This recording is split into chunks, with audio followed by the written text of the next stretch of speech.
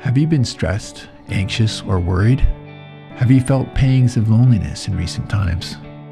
Are you longing for greater connection with others in the world around you?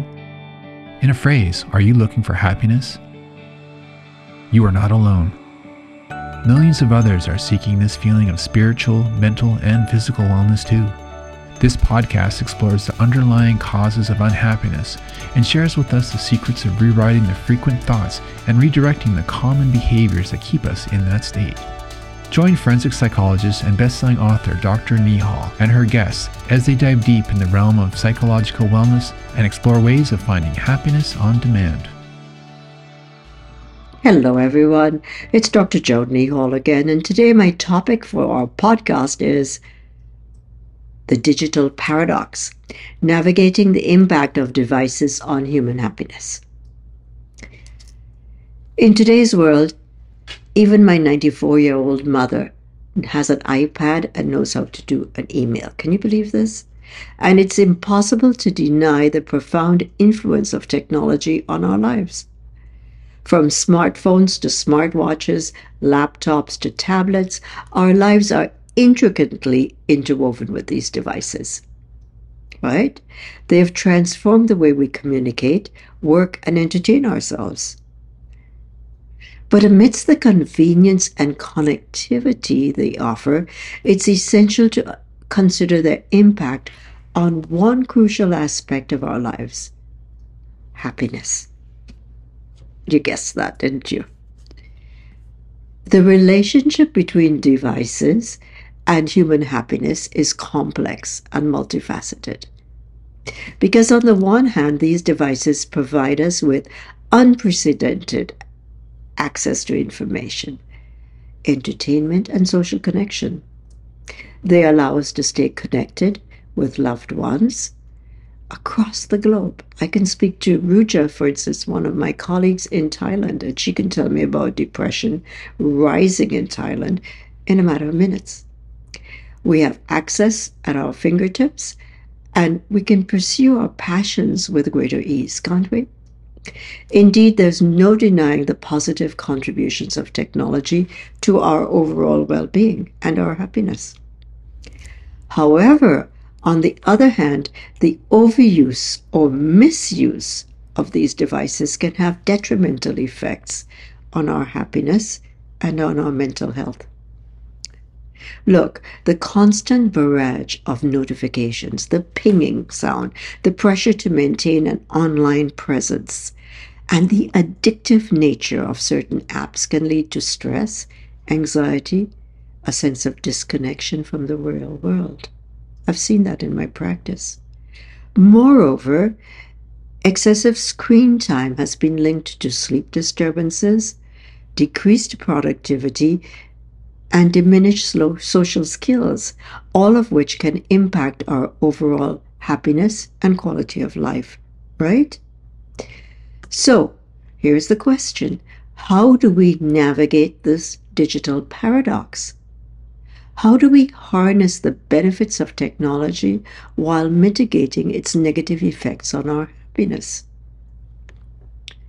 Here are a couple of strategies that I've got to offer. Mindful use of your devices.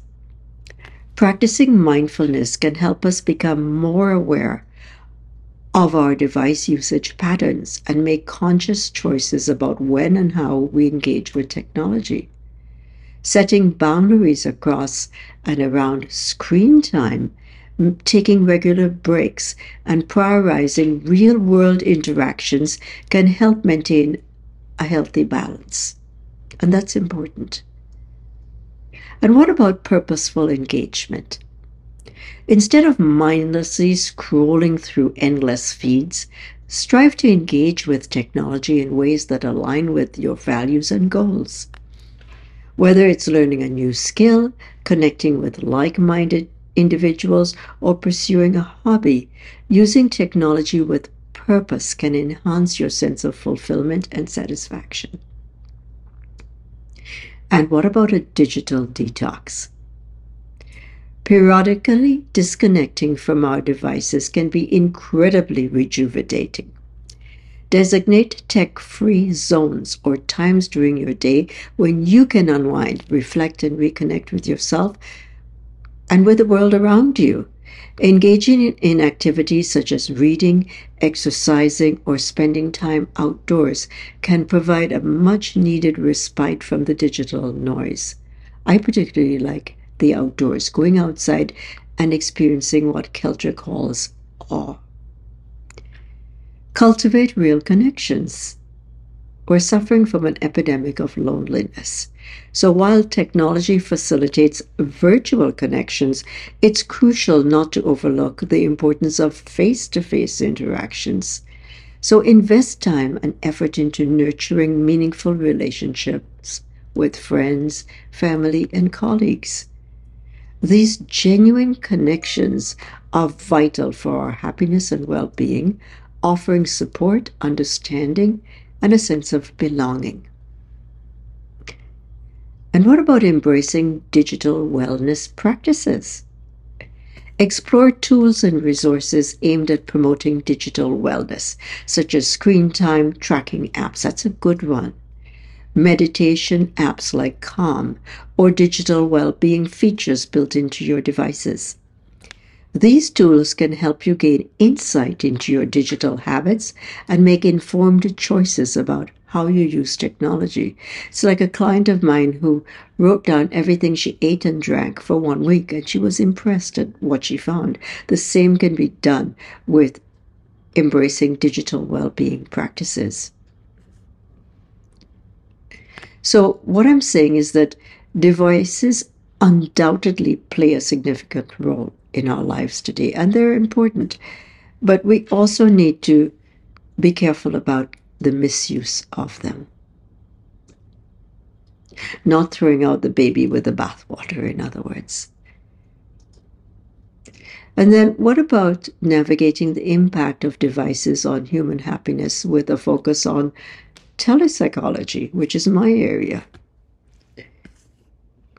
Let's delve into some of the positives and negatives of technology, especially in the realm of telepsychology. That's something I do, and I'm sure a lot of my colleagues do it as well, especially during the pandemic. It was vital because it increases accessibility, right? Telepsychology has made mental health services more accessible to people who may have difficulty accessing traditional in-person therapy due to geographical constraints, living in remote areas, physical disabilities, or busy schedules, or all of the above. It allows people to receive support and therapy from the comfort of their own homes. And that reduces the barrier and the stigma to seeking help. What about its convenience and flexibility? Telepsychology offers greater convenience and flexibility for both the therapist and the client.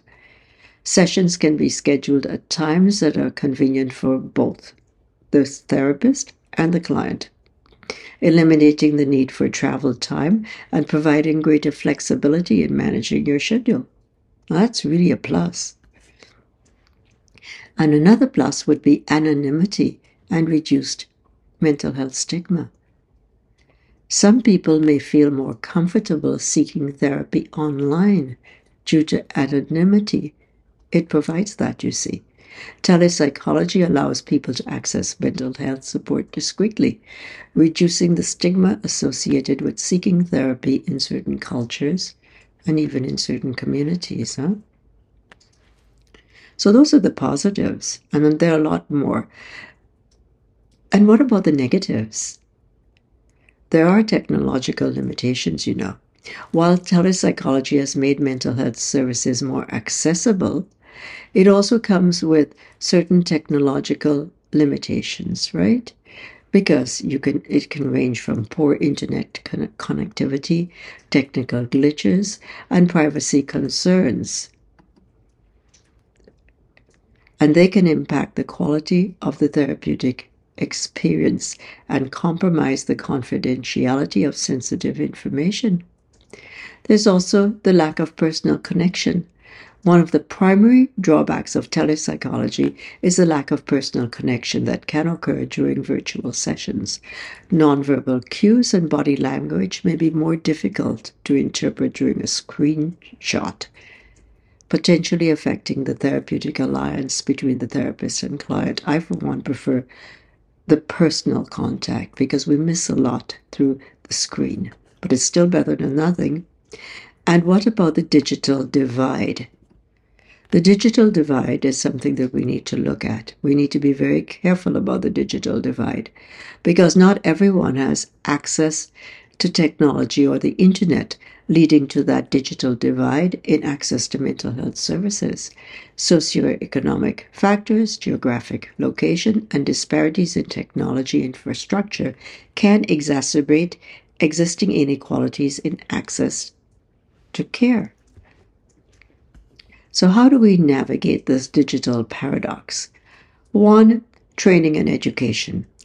Therapists engaging in telepsychology should receive adequate training and education on the use of technology platforms, privacy protocols, and ethical considerations. And we all do that through our governing boards, because that helps ensure the delivery of high-quality care while safeguarding patient confidentiality. And then we can use hybrid models. I do, namely combining in-person and online therapy sessions. So that helps bridge the gap between the benefits of telepsychology and the importance of personal connection. So the hybrid model allows flexibility while giving us the one-on-one physical contact. The other issue is addressing inequalities.